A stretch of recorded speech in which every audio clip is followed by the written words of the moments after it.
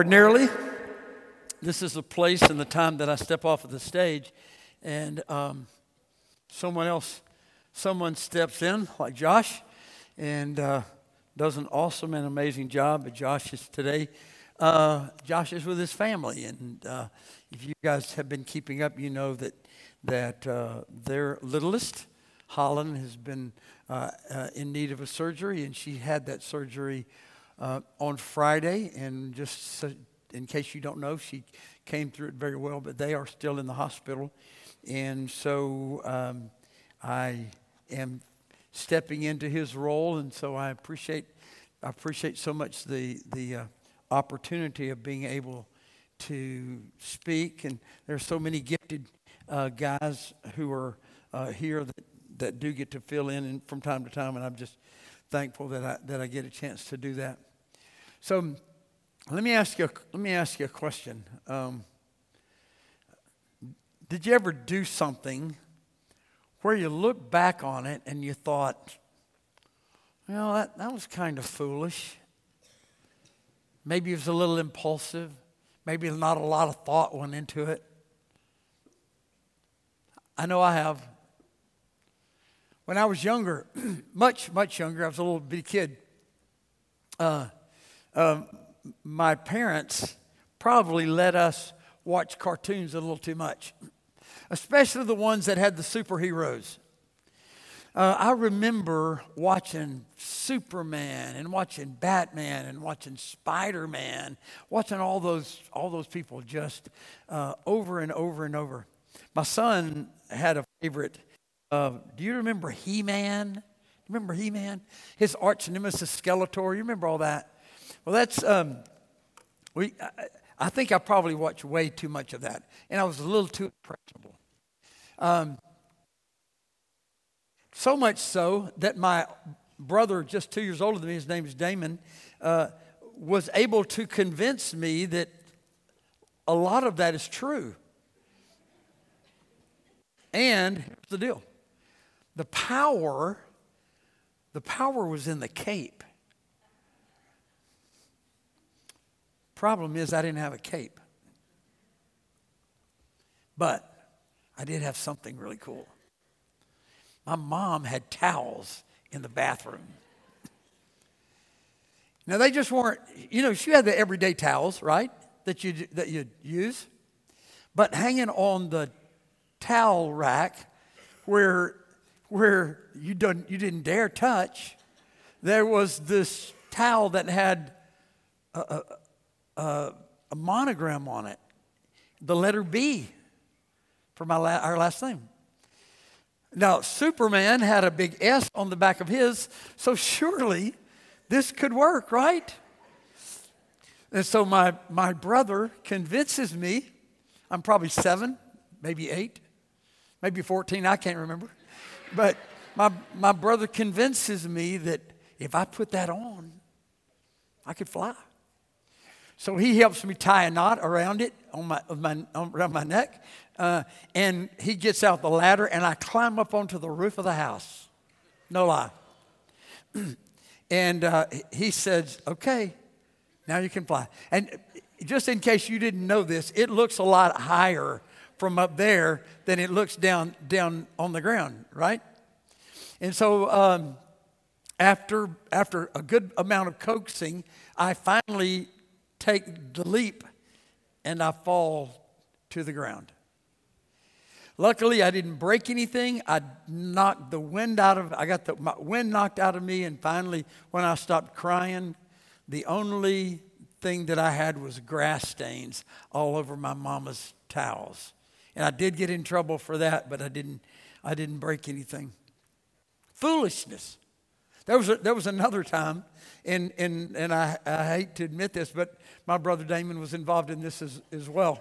It didn't get cold, it didn't get freezing cold down here as much like as it does up north. But one day when we were just kids, it got so cold that in the woods right behind our house there were some ponds, 2 or 3 ponds there. And those things had frozen over. And so my brother convinces me again, hey, you know what we can do? We can go ice skating. That'd be cool, right? Never gone ice skating in Deweyville before. And so we run back to the house. And obviously nobody has ice skates, but we did have roller skates. And these are the skates, not the kind that you get at the skating rink, but these are the kinds you just attach them to your shoe. You lace them up onto your shoe, and voila, you're skating. So we get those, we bring them back. Sadly, we only had one pair. So guess who gets to wear those? He helps me get those on my feet. And then we're touching the ice right there on the edge, and sure enough, feels pretty solid. I put one foot out there, then I put the other foot out there. It's holding me up. And before you know it, my brother is behind me and has shoved me out into the middle of the pond. And I went 5 feet out, 5 feet under. Because obviously what was solid near the shore was not solid out in the middle. And so when they fished that little frozen kid with his roller skates on out of the water, I learned a valuable lesson. Foolish ideas, foolishness. Well, there's a story in the Old Testament book of 1 Samuel about how Jonathan, the son of King Saul, took a huge step of faith and saw God do something amazing that he would have never seen if he hadn't taken the step of faith. Now, some would look at what Jonathan did and call it foolish. But as you can later see, it was a great step of faith. The story will show you how faith in God can not only change your life, but it can also change the outcome of an entire nation. How many of us wish, I just wish I could do something meaningful for God. I wish I could do something that really made a difference. Listen, people who make a difference don't just sit on the sidelines. They don't live their life stuck in neutral. Turn, if you will, to the book of 1 Samuel chapter 14, if you have your Bible. If not, the words are going to be there for you on the screen. Let me begin reading in 1 Samuel 14, beginning with verse 1. It says, one day Jonathan, the son of Saul, said to the young man bearing his armor, come, let's go over to the Philistine outpost on the other side. But he did not tell his father. Remember, Jonathan's father was the king, King Saul. Saul was staying on the outskirts of Gibeah under a pomegranate tree in Migron. With him were about 600 men, among whom was Ahijah, who was wearing an ephod. He was the son of Ichabod's brother Ahitub, son of Phinehas, the son of Eli, the Lord's priest in Shiloh. No one was aware that Jonathan had left. On each side of the pass that Jonathan intended to cross to was the Philistine outpost, was a cliff. One was called Bozez, the other was Sana. One cliff stood to the north toward Michmash, the other to the south toward Geba. Jonathan said to his armor bearer, come, let's go over to the outpost of those uncircumcised fellows. Perhaps the Lord will act in our behalf. Nothing can hinder the Lord from saving, whether by many or by few. Do all you have in mind, his armor bearer said. Go ahead, I am with you, heart and soul.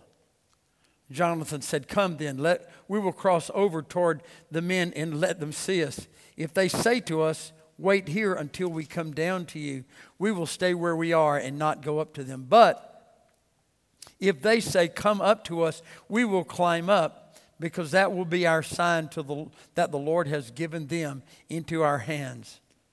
So both of them showed themselves to the Philistine outpost. Look, said the Philistines, the Hebrews are crawling out of the holes they were hiding in. The men of the outpost shouted to Jonathan and his armor bearer, come up to us and we'll teach you a lesson. So Jonathan said to his armor bearer, climb up after me. The Lord has given them into our hands, or given them into the hands of Israel. Jonathan climbed up using his hands and feet with his armor-bearer right behind him.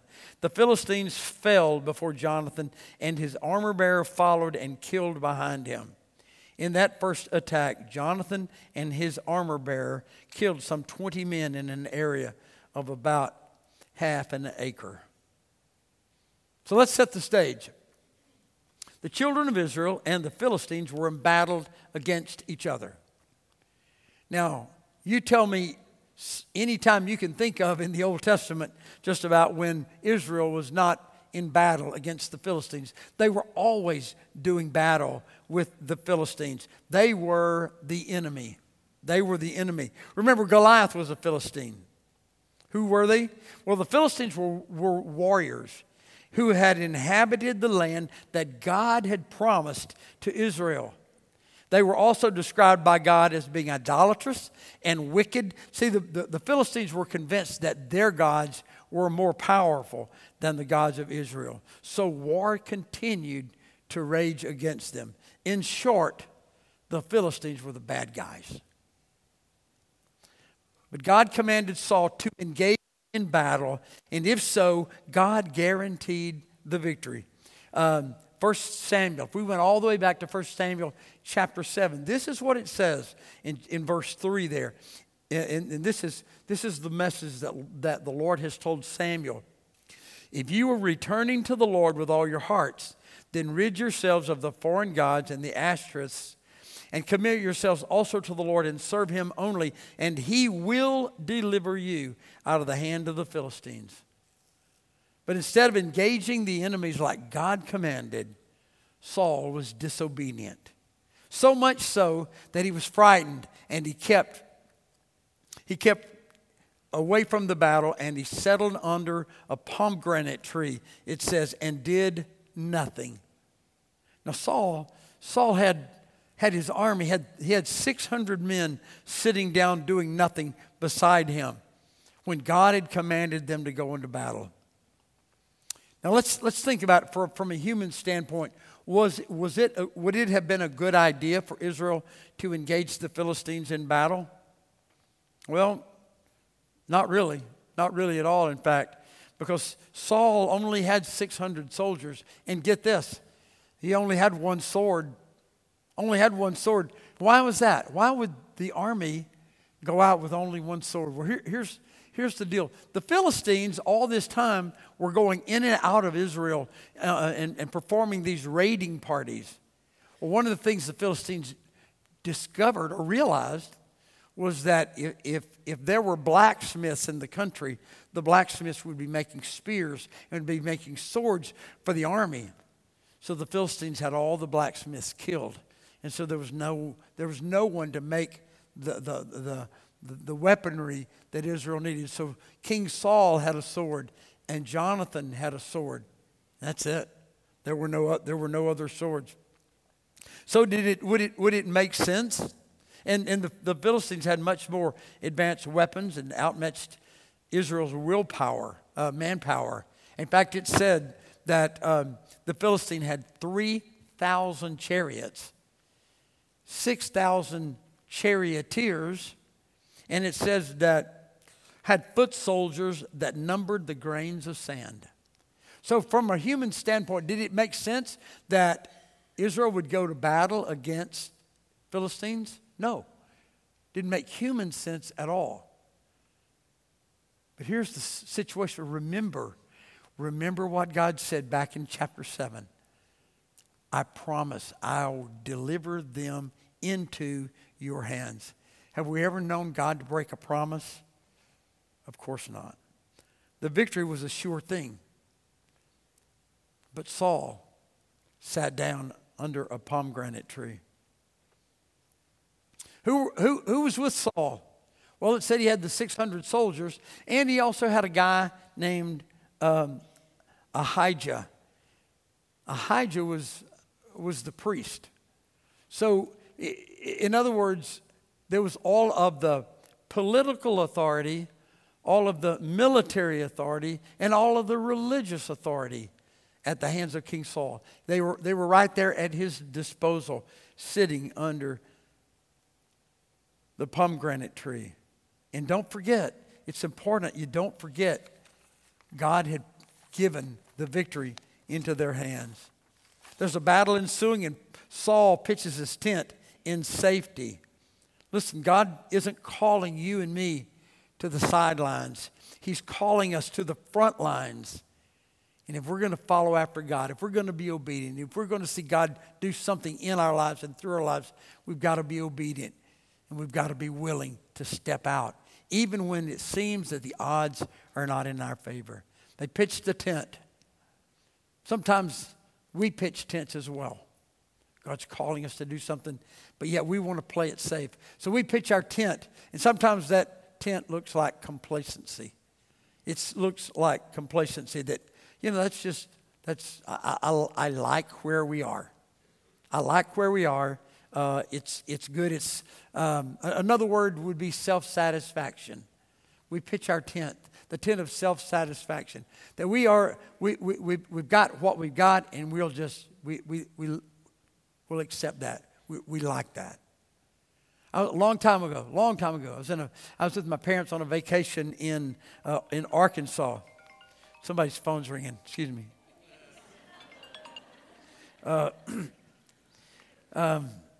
Went into this store, and there was a sign on this store, on the door, and this is what it says. It said, "There ain't hardly no business what comes in here that ain't went after." I wondered if there are English teachers there in Arkansas, but I don't know. There ain't hardly no business what comes in here that ain't went after.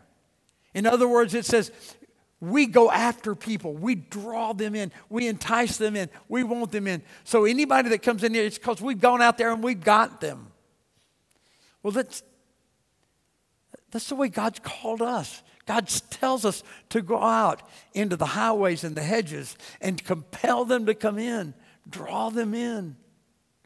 But yet we want to pitch a tent of complacency and just say, you know what?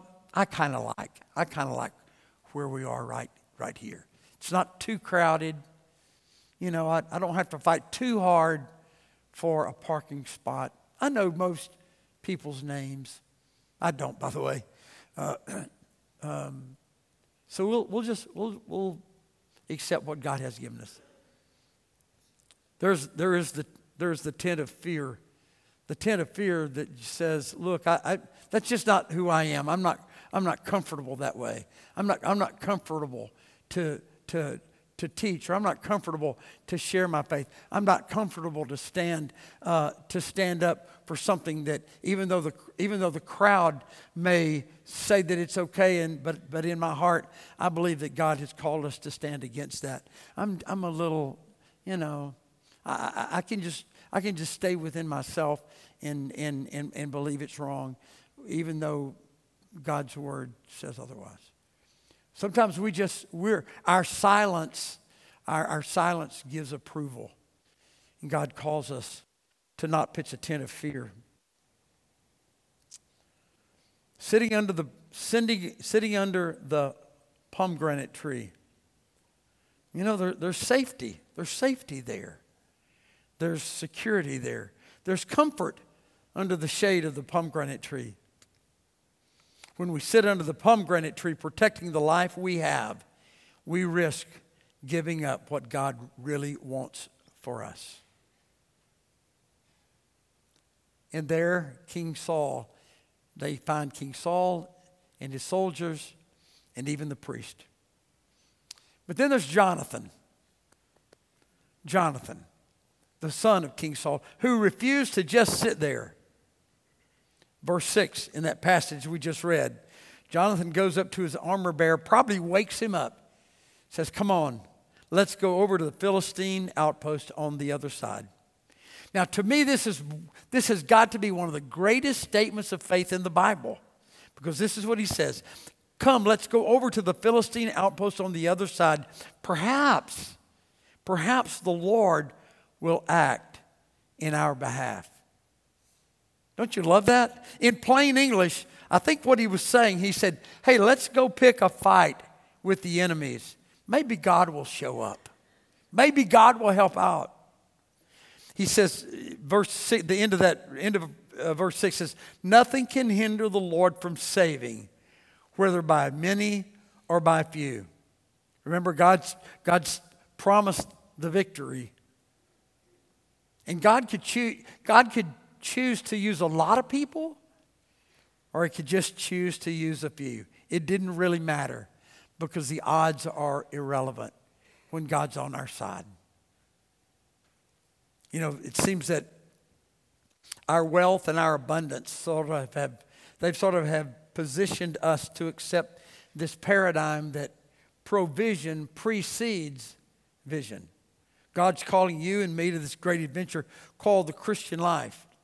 But if we can see it on paper, if we can figure it out, if we can meet and we can meet and we can meet some more, and we can plan it out to the nth degree, and we can see how we can pay for it, and we can see the people who will help run it, and we can see all the obstacles and head those off before we engage in this whatever, then maybe we'll step out. But maybe we don't have all the answers. Maybe they're not all clear.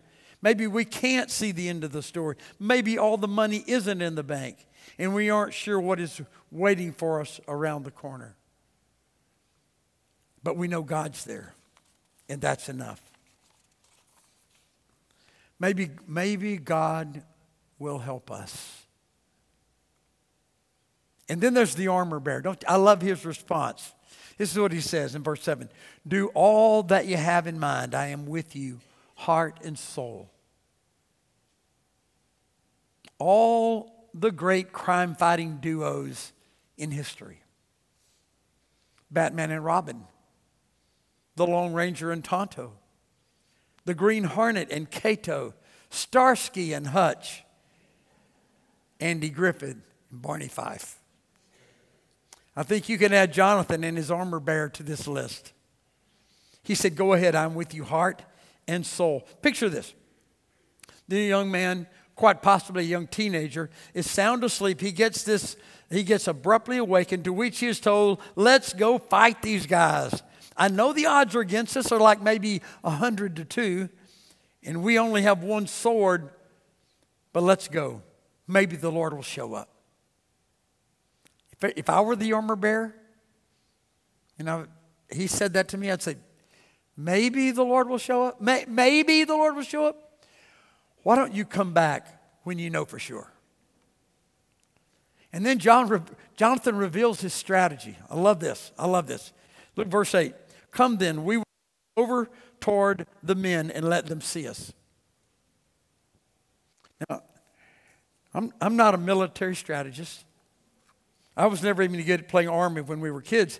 I was always the first to be captured. I'm not a military strategist by any means, but I got to tell you, this sounds like a terrible idea. Let them see us? Now, don't you mean let's sneak up on them? Let's catch them off guard. Let's use the element of surprise to attack them when they don't see us coming. Isn't that a better idea? When you're outmanned, you're outnumbered, you're out-equipped, you don't just walk out in broad daylight and let them see you. You must remain invisible. But Jonathan knew this victory would not come through strategy or human strength. It would only come through God showing up.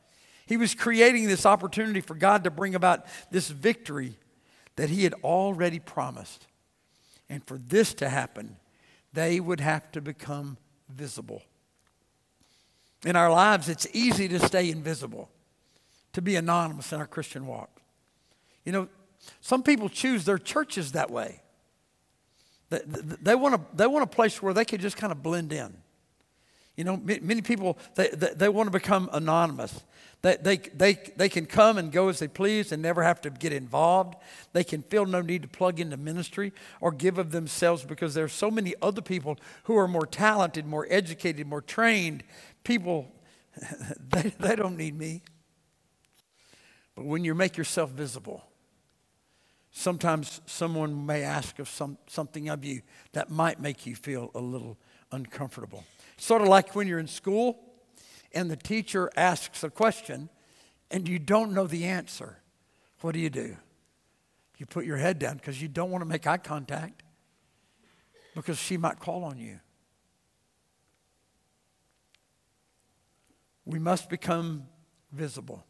Becoming visible is risky business. There's no turning back once you make yourself visible.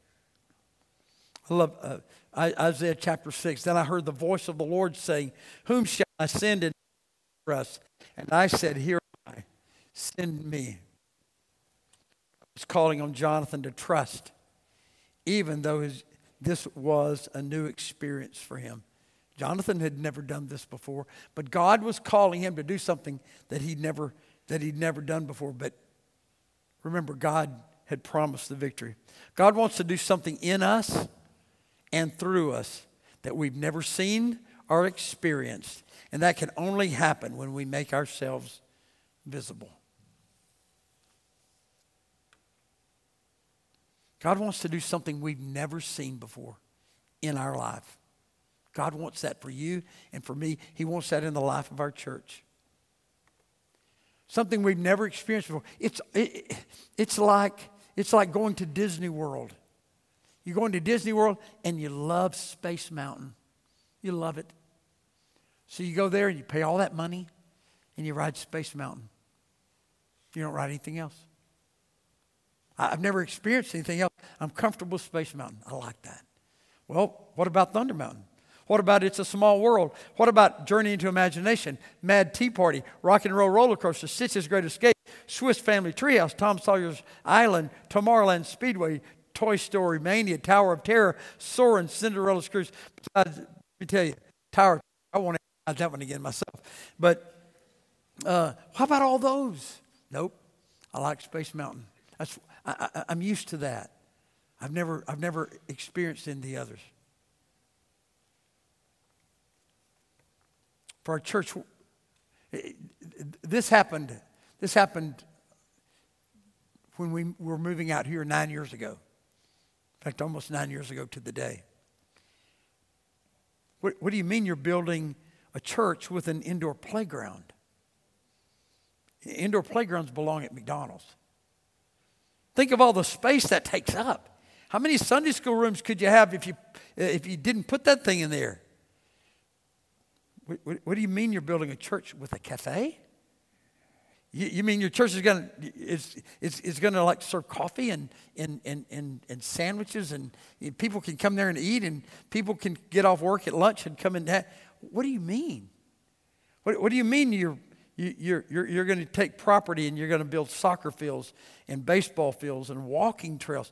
We've never seen that before. That's crazy. 40 years ago, a guy named Ralph Neighbor wrote a book entitled The Last 7 Words of the Church. Those last 7 words is, we've never done it that way before. Trust me, church, lots of churches even today are still saying that. We've never done it that way before. Story goes on. Jonathan and his armor bearer go to the Philistine outpost, and they, with one sword, defeat all the Philistines who were there. Now, I wonder what Jonathan thought would happen when he entered their camp.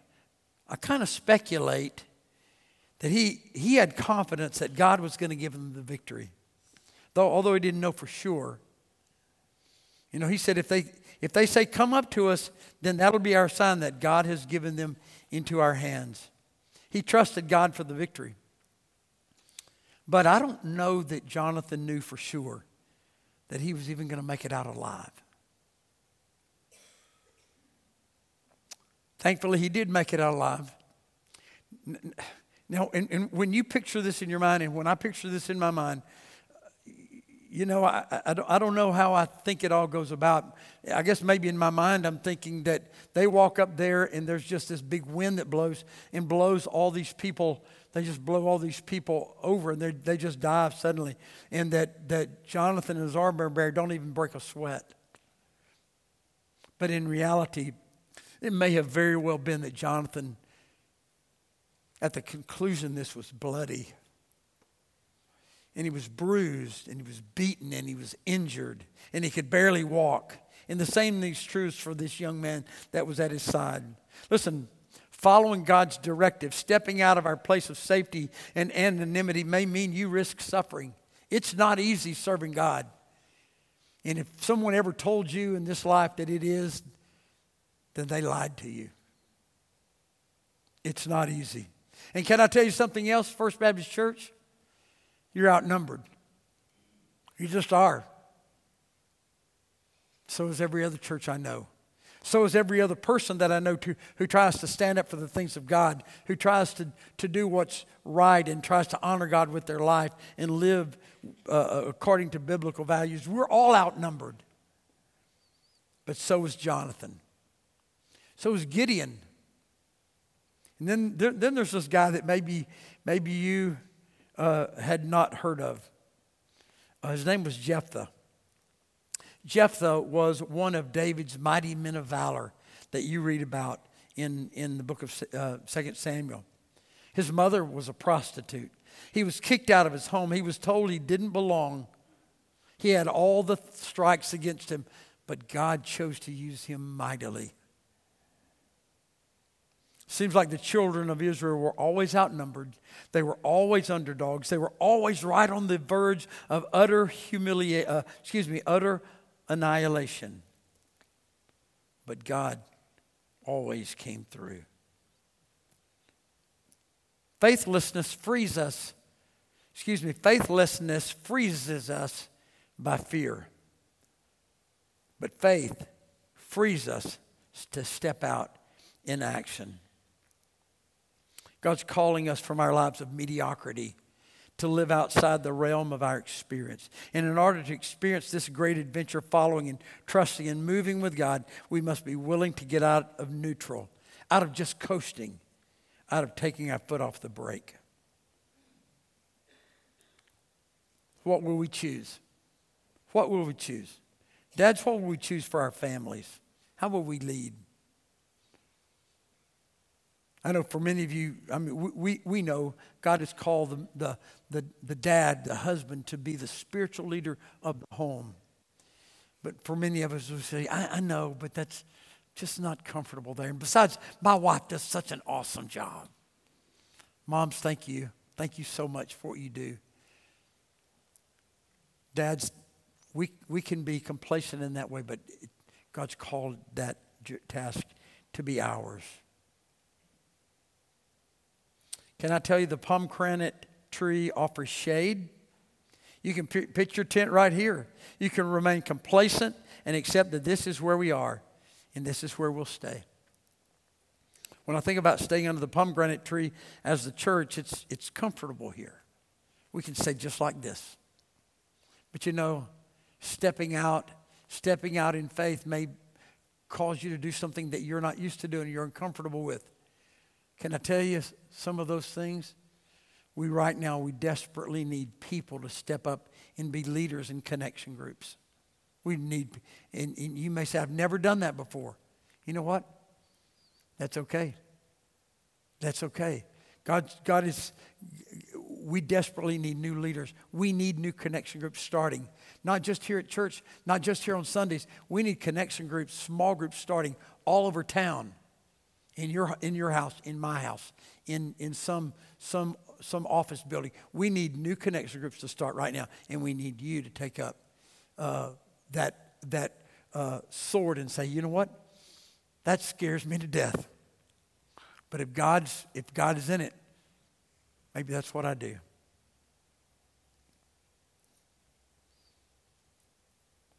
Or you can say like some people, but I really love my connection group. I would hate to start over with a new bunch of people I hardly know. Besides, I know everybody by name in my connection group. Or we can be like Jonathan and say, I can't just sit here. Let's move forward. Maybe God will show up. So we have a choice. Stay under the shade of the pomegranate tree. Or say, let's go. Maybe God will show up. Can I tell you one thing? Orange, Texas doesn't need another church under the pomegranate tree. What God can do through a person who's willing to trust and step out in faith is limitless. A few months ago, I was given a